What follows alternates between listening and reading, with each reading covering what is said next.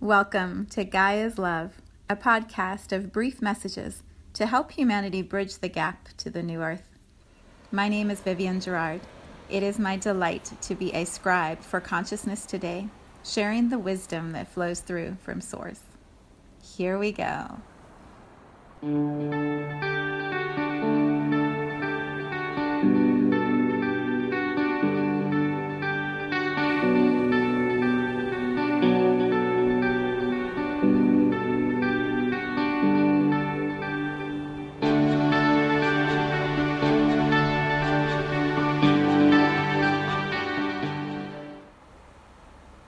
Episode 331. It is Friday here in Cincinnati. It is gorgeous. We have blue skies, sunshine, still bare trees. We're nowhere near spring yet, but it is so bright and beautiful outside. We are in the middle of a remodeling project here at our house outside. Our back wall is being rebuilt, and then our driveway is going to be replaced. So there's a lot of outside noise. And I was realizing as Star was barking at all the activity outside that the next few podcasts may be a little noisier because there's so much going on. But it's an exciting time here at our house to be witnessing transformation and enjoying the fruits of our labor that have brought us to this point. So this morning I listened to last week's podcast because I realized a week is a really long time. A lot happens in a week, and I couldn't remember the whole vibration of where I was a week ago. So I listened to the podcast again. I'm like, oh yeah, that was a difficult moment. And then as I finished listening to it, I was working in the kitchen preparing for the New Moon Circle, which is tonight here at my house. And I was chopping vegetables and listening to the podcast, marveling at how clear I was in such a time of being so confused. And when that podcast ended, normally it just goes to whatever, I guess, one is before or after it. For some reason it popped up, I don't remember the number now, I think it was 231. It was called Lead Me. And I started listening because it was just playing. And I'm like, wow, the point of that podcast, if you have not listened to it yet, apparently I'm going to guide you back to some older ones. It's about this song that I love called Ghost by Mercy Me. And I described why these lyrics are so powerful in my journey, and also how music has influenced my awareness and my awakening. It was such a cool reminder. I love when my soul has me say to myself exactly what I need to hear. It's like my soul giving my hand the bat so I can hit myself on the head. Isn't that such a great visual? Like, here, you want to be reminded, silly, who won't wake up to whatever you need to look at? Let me give you the bat. That's what I feel when my soul points my own work back to me. Like, here's the answer you already told yourself months ago. Yeah, Lead Me was such a beautiful guidance, or remembering that everything's okay and the path is always windy, and we don't, not always, but many times the path is winding and we don't know what's around the next curve. So we just trust and we keep moving into the unknown, and it's all revealed to us in the perfect time. So the last two podcasts I just listened to were really powerful. So now here we are on Friday. Where are we at? The 21st of February. We are at a new moon in Pisces this weekend. Pisces is a powerful sign. I mean, they all are, but Pisces is the last sign in the zodiac, and I believe the one that really bridges this conscious reality and then the subconscious dream state the most powerfully. I mean, Aquarius and Gemini, there's so many that bridge, but Pisces is at a different level. And so the opportunity, the possibility for really deep, powerful ahas to happen is so potent this weekend. And I encourage you, this is the point of today's podcast to find some moments for sweet stillness where you are just in full presence with your own mind and your own soul, and your body is fully here, and you can allow magic to move through the veil. You can allow wisdom to just dance and play with you and guide you in the most incredible ways. This is a really powerful time, and if you allow yourself the pause, you will not be disappointed. There is love and magic all around. I know this to be true. So I am going to share a little moment of magic with you, and then I will read to you from this book that resulted from the moment of magic. Let me first just say too, last week's podcast was titled Now What? And this week's podcast is titled Sweet Stillness. So clearly there is no action plan in place. Now what has been answered with sweet stillness. Meaning I am sitting my butt down to meditate, and I still don't have clarity on really what the next few steps are going to look like. But I know tonight I'm having an amazing new moon circle. And I know this weekend there is sweet family time, so much beautiful family time. My husband's birthday is on Sunday. Big shout out of love to this man who somehow agreed to walk this path with me, and is so steady and so gracious and generous and just so good. He's such a good man. So let's just shower Brad with some big love. My Pisces husband, I picked very, very well. And then next week we'll see what that brings. But for today, here's the moment of magic. So last week I mentioned how signs guide us into our next steps if we're paying attention to those signs and we allow the clarity to feel certain enough that we trust it. So I started watching San Tarot, which I told you last week. In case I didn't spell it, by the way, I've had a couple of people ask me. It's S-A-N, San, like sand without the D, and then Tarot, T-A-R-O-T. And she has a YouTube channel that has all these beautiful astrological card readings. So she pulls cards, but does it based on your sign. And she's really, for what I've experienced, so accurate, powerfully accurate. So I suggest going there. But I've been watching quite a few of her videos, and then that also guided me into some other people's videos. And so I've been following the trail. Well, in this past week, in between all these videos and things I've been watching, I had a friend reach out to me who is on her February break from Waldorf school. And she said, do you have time to connect? I'm like, absolutely, would love to. She's super busy as a teacher there, and we don't get enough time together. So she had purchased my book, and she said, I opened your book, and when I started to look at it, it reminded me of something that I'd read in a Rudolf Steiner book. And Rudolf Steiner is the founder, the energy builder, creator of the Waldorf philosophy, from what I understand. I have not studied him in great depth yet, but I do know that he is a very powerful guide for the Waldorf energy or movement of education. So we agreed to have lunch or breakfast, and I asked her if she would bring the book that she remembered. So she brought the book, and while we were sitting at breakfast just catching up, she started to describe the parallels that she had found or remembered in what I had written in Just White Light and what she had read in Rudolf Steiner's work. So as she's talking, I'm like, man, this guy, I've heard of this guy before, and she's mentioned him, and I've always liked the things that I've heard about him, but man, he's totally in alignment with what I believe, what I, channel or translate in my understanding of energy. And so she gave me the book, and I said, thank you, I'll get my own copy, because I like to write in my books. In between breakfast with her, getting a haircut, and heading home that afternoon, all I could think about was how I needed to go to the bookstore and buy a copy of this book, because I could already tell I wanted to write all over it, and I didn't want to write in her copy.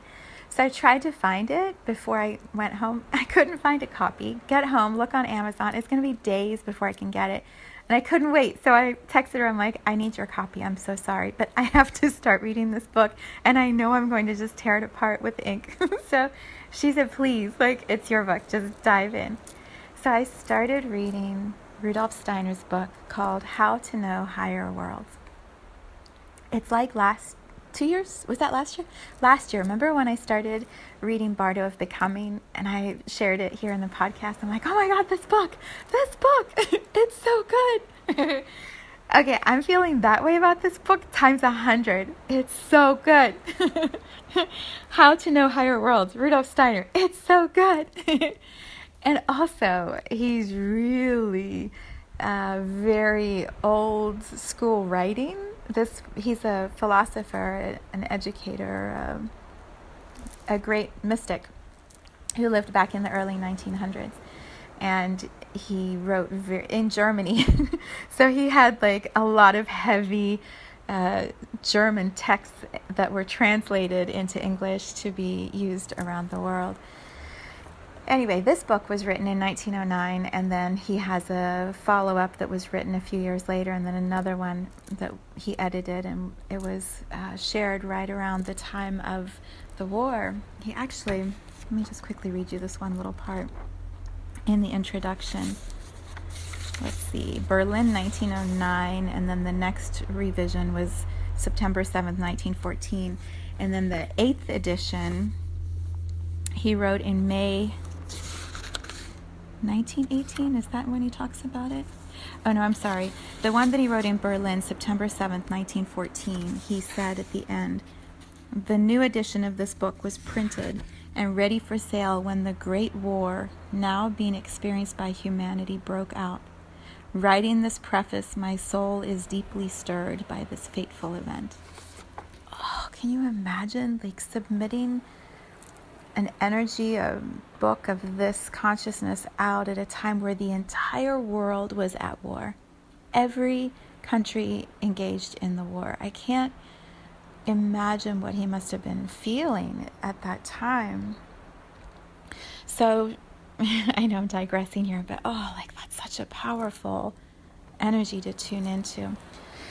So I start reading this book, and I'm underlining almost every paragraph, every page, but it's so fun. It's so exciting to read his words and know that these were his exact words over 100 years ago, and he is so tuned into exactly what is happening now. It's the same. We as a humanity are dealing with the same issues multiplied by how many more billions? I forgot, I was going to look up before the podcast how many people were alive on this planet in 1909. I have no idea, so I won't even guess. But I'm pretty sure it was nowhere near 7 billion or 8 billion or whatever number we're up to now. So if you imagine how clear he was with his message at that time and how painstakingly precise he was to write it, probably with a pen with ink on a piece of paper. I mean, the amount of focus and effort that it took for him to share these ideas compared to here 120 years later, 110 years later, where I can read it to you into a phone, record it, put it up on platforms that take it out across the world, and his words can be broadcast to everyone immediately, like to billions more people than when he first wrote it. The magnitude of humanity's evolution, and yet the exact same problems we're still dealing with that we were at the beginning of that evolution. It's so fascinating to me. It's so frustrating. It's so frustrating that we haven't resolved this mind thing that we do. But also, it's just extraordinary. It's such an extraordinary experience to be alive in this planet, in this energy field, and tune into something that was written so long ago that names the exact same thing that we're dealing with now. All right, I don't know if I'm translating my energy very clearly because there's just so much moving, but we'll keep stumbling our way through it. Okay, so I'm going to read to you a few pages from his book, and I just encourage you to hear it, knowing it was written so long ago, and yet to relate it to how we are experiencing life now, at this time on our planet. He is describing the parts I'm going to read. He's describing how people are guided into the path of being a student of the Spirit. So those who are seekers, those who are curious about what's the point? Why are we all here? What's going on in this planet? Why are we in human bodies? Is there anything beyond this human 3D world that we see before we die? Like, is there more? He describes that journey. He calls it the student of the Spirit, and he uses words like spiritual science and the occult schooling, where you study spirituality, theology, you study these ideas. And so yeah. Anyway, I'll read it to you. I'll let him speak instead of me trying to translate it for you, because you're very wise. You can understand it too.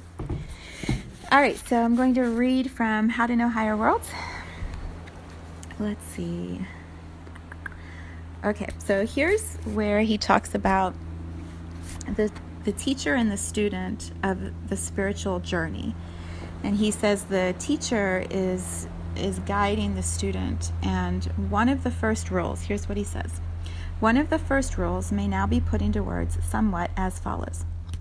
Create moments of inner peace for yourself. And in these moments, learn to distinguish the essential from the inessential. Basically, he's talking about meditation, which is mind-blowing. He's talking about meditation all the way back then. And here we are, and we still have not all mastered meditation. Okay, so here's what he says. Here, as I said, it is put into words. But originally, all the rules and teachings of spiritual science were given symbolically in a sign language. Whoever would learn the full meaning and import of these rules must first understand this symbolic language. Such understanding, however, depends upon having taken the first steps in spiritual science. To take these steps, one must observe closely the rules presented here. The way stands open to anyone whose will is sincere. The rule concerning moments of inner peace is simple. Following it is also simple. However, the rule leads to results only when the practice of it is as sincere and rigorous as it is simple. Therefore, it will be plainly stated how this rule is to be followed. I love the way he writes. As students of the Spirit, we must set aside a brief period of time in daily life in which to focus on things that are quite different from the objects of our daily activity. The kind of activity we engage in must also differ from what occupies the rest of our day.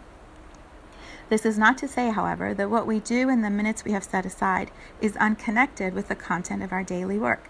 On the contrary, we soon realize that if approached in the right way, such moments give us the full strength for completing our daily tasks. We need not fear that following this rule will actually take time away from our duties. If someone really cannot spare any more time, 5 minutes a day are sufficient. What matters is how those 5 minutes are used. In these moments, we should tear ourselves completely out of our everyday life. Our thinking and feeling lives should have a quite different coloring than they usually have. We should allow our joys, sorrows, worries, experiences, and actions to pass before our soul. But our attitude towards these should be one of looking at everything we have experienced from a higher point of view. Consider in ordinary life how differently we perceive what other people have experienced or done from the way we perceive what we ourselves have experienced or done. This must be so. We are still interwoven with what we experience or do, but we are only onlookers of other people's experiences or acts. In the time we have set aside for ourselves, then, we must strive to view and judge our own experiences and actions as though they belonged to another person. For example, imagine you have had a serious misfortune. You naturally regard your own misfortune differently than you would that of another person. This attitude is quite justified. It is simply human nature. Indeed, it comes into play not only in exceptional circumstances, but also in the events of everyday life. As students of higher knowledge, we must find the strength to view ourselves as we would view strangers. We must face ourselves with the inner tranquility of a judge. If we achieve this, our own experiences will reveal themselves in a new light. As long as we are still woven into our experiences and stand within them, we will remain as attached to the non-essential as to the essential. But once we have attained the inner peace of the overview, the non-essential separates itself from the essential. I'm going to read that line again. That is so well put.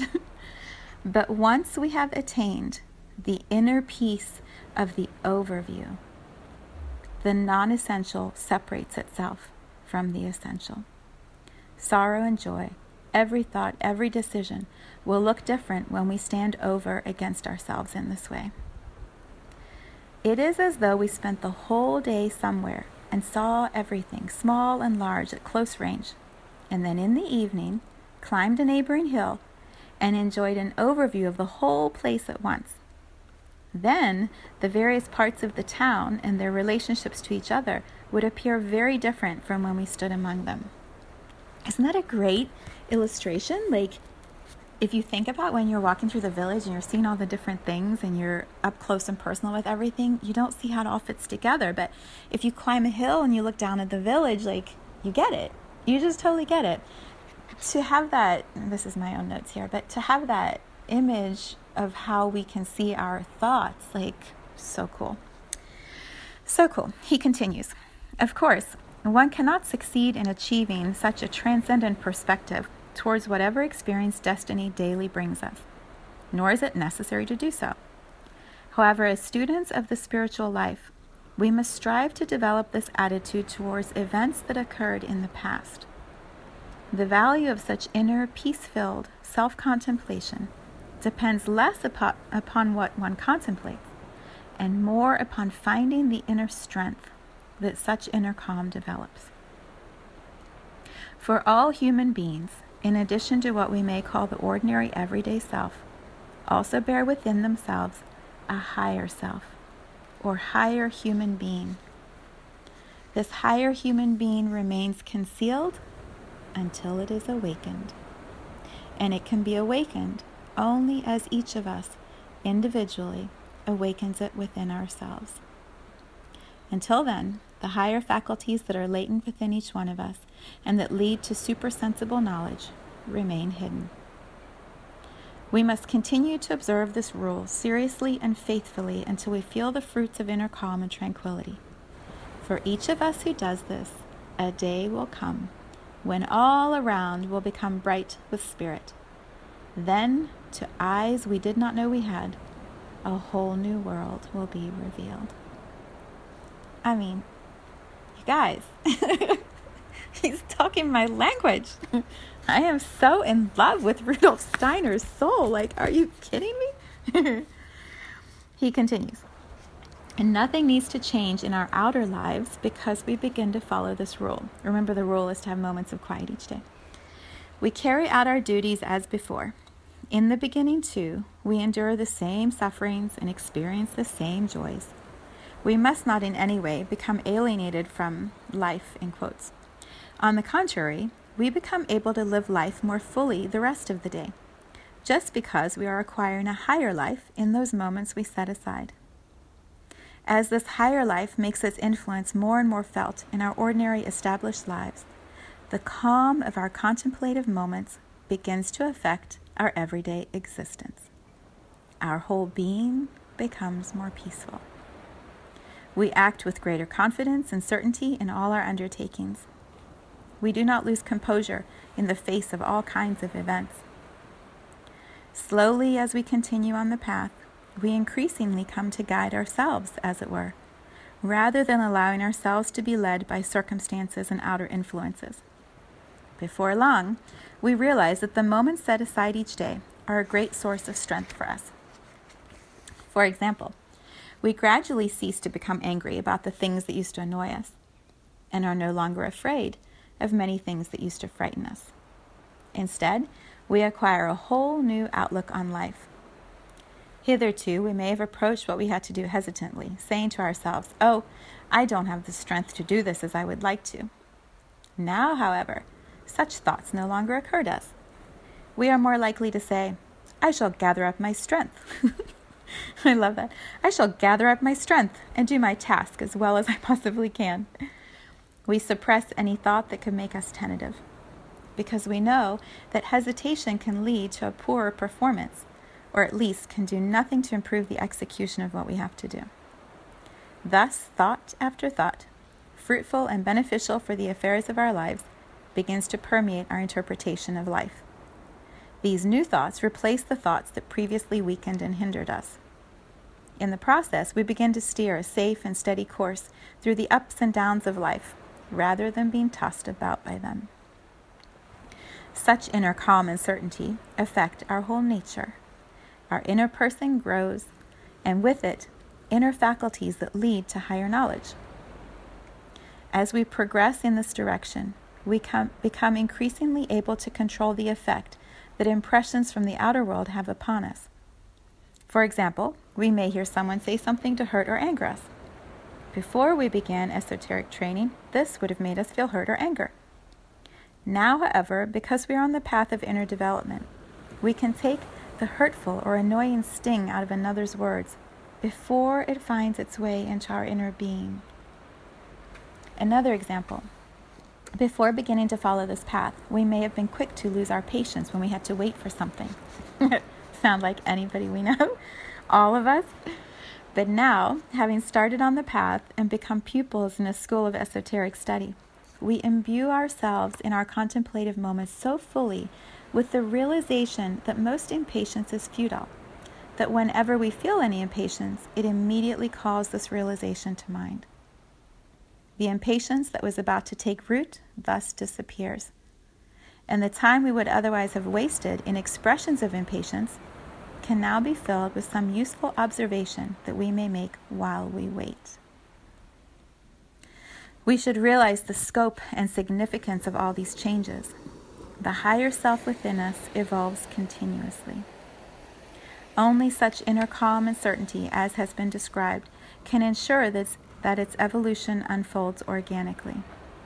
If we are not masters of our own lives but are ruled by life, then the waves of outer life press in upon our inner self from all sides, and we are like a plant trying to grow in the cleft of a rock. Unless it is given more space, the plant will be stunted. Outer forces cannot create the space that our inner being needs to grow. Only the inner calm we create in the soul can do so. Outer circumstances can change only our outer life situation. They can never awaken the spiritual person within. As esoteric students, we ourselves must give birth to a new higher being within us. This higher self then becomes the inner ruler, directing the affairs of the outer person with a sure hand. As long as the outer being has the upper hand and guides us, the inner self remains its slave and cannot unfold its powers. If other people can make me angry, I am not the master of myself. Or rather, better stated, I have not yet found the inner ruler. In other words, I must develop the inner faculty of allowing the impressions of the outer world to reach me only in ways that I myself have chosen. Only if I can do this can I become a student of the occult. Only a person striving sincerely for this ability can reach the goal. I love this part. How far we advance in a certain amount of time is unimportant. What matters is only that our seeking be sincere. Many work on themselves for years without noticeable progress, and then suddenly, if they have not despaired but have remained unshakable, they attain the inner victory.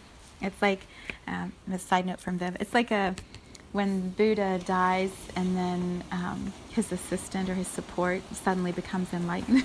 That's what it reminds me of. Like, you can work on it forever and then one little moment, everything will change.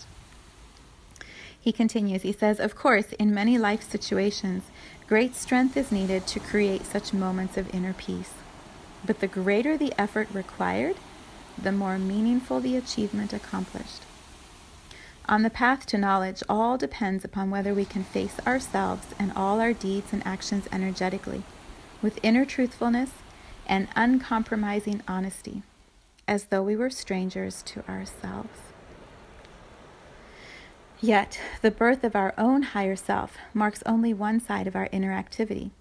Something else is also needed. When we look upon ourselves as strangers, it is still only ourselves that we are contemplating. We see the experiences and actions connected to us by the particular course of life we have grown through. But we must go beyond that. We must rise to see the purely human level that no longer has anything to do with our own particular situation. We must reach the point of contemplating those things that concern us as human beings, as such, completely independent of the circumstances and conditions of our particular life. As we do this, something comes to life in us that transcends what is personal or individual. Our view is directed towards worlds higher than those our everyday life brings us.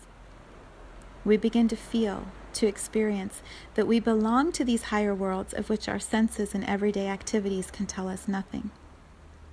The center of our being shifts inward. We listen to the voices that speak within us in our moments of serenity. Inwardly, we associate with the spiritual world. Removed from our daily round, we become deaf to its noise. Everything around us grows still. We put aside everything that reminds us of outer impressions. Quiet inward contemplation and dialogue with the purely spiritual world completely fill our soul. For students of the Spirit, this quiet contemplation must become a necessity of life. At first, we are wholly absorbed in a world of thought. We must develop a living feeling for the silent thinking activity. We must learn to love what streams towards us from the Spirit. Then we shall soon cease to accept this world of thought as less real than the everyday life surrounding us.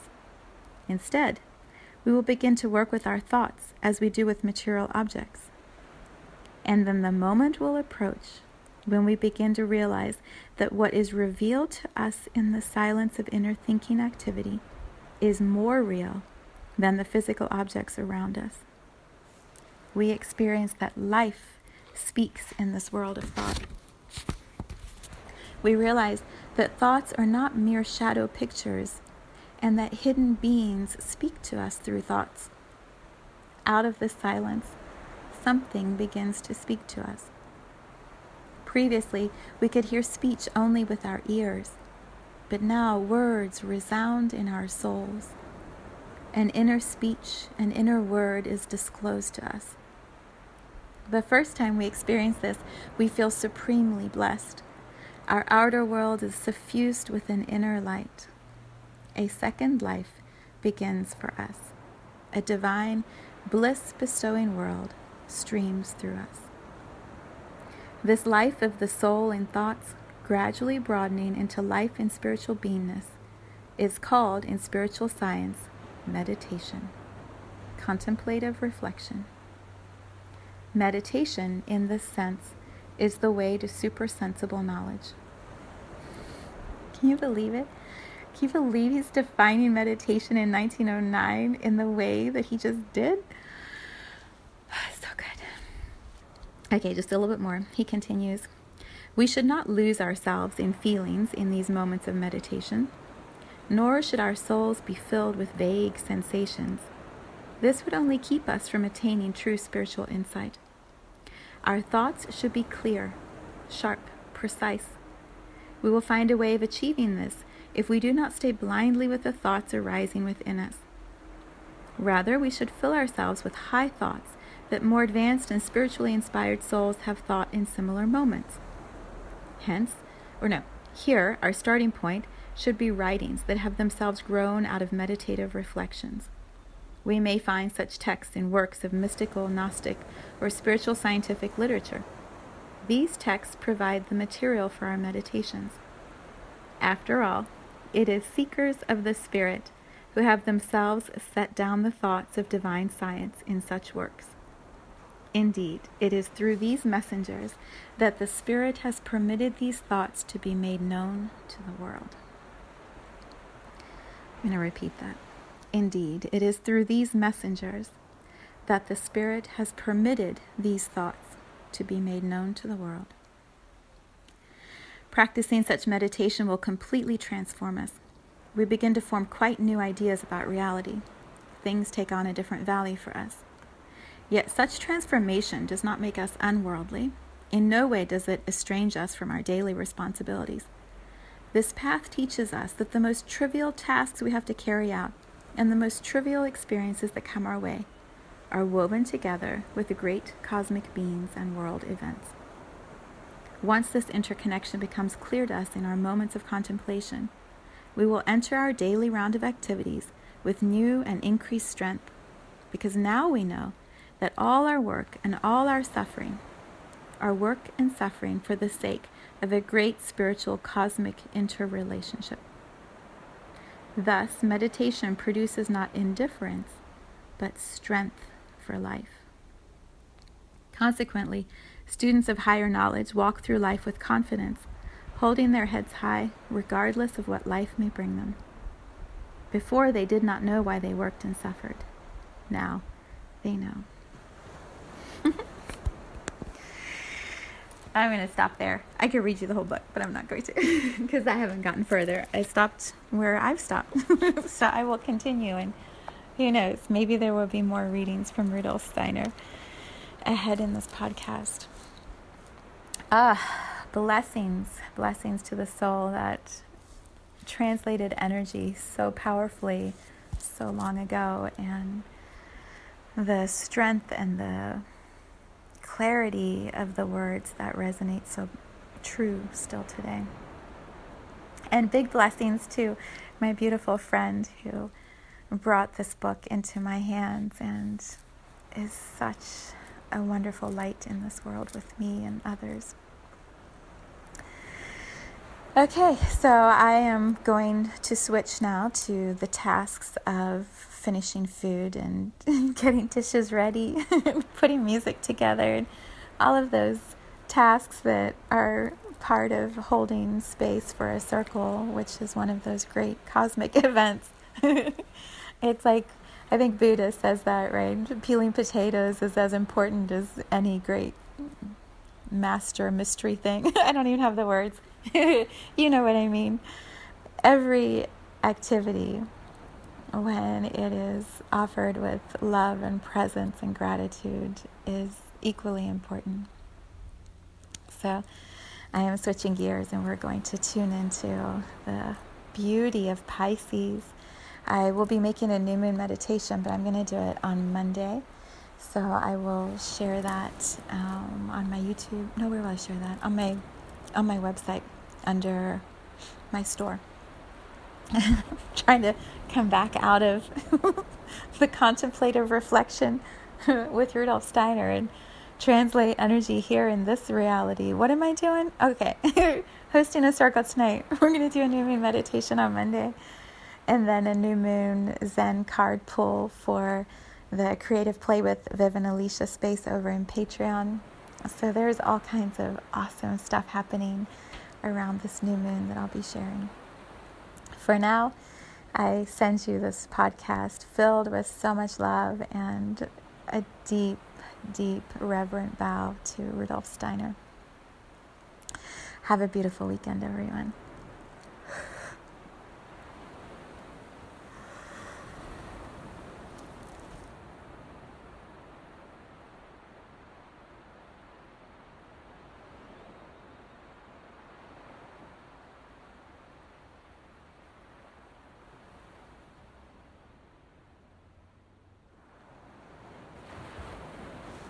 Thank you for tuning in to this vibration of pure love. I invite you to join me on Sunday mornings for an hour of meditation, visualization, and energy healing, where we realign our mind, body, spirit with Gaia and Source. You can learn more at mysouljourney.com. Let's take this message of Gaia's love out into all of our relationships and communities today. So much love from my heart to yours.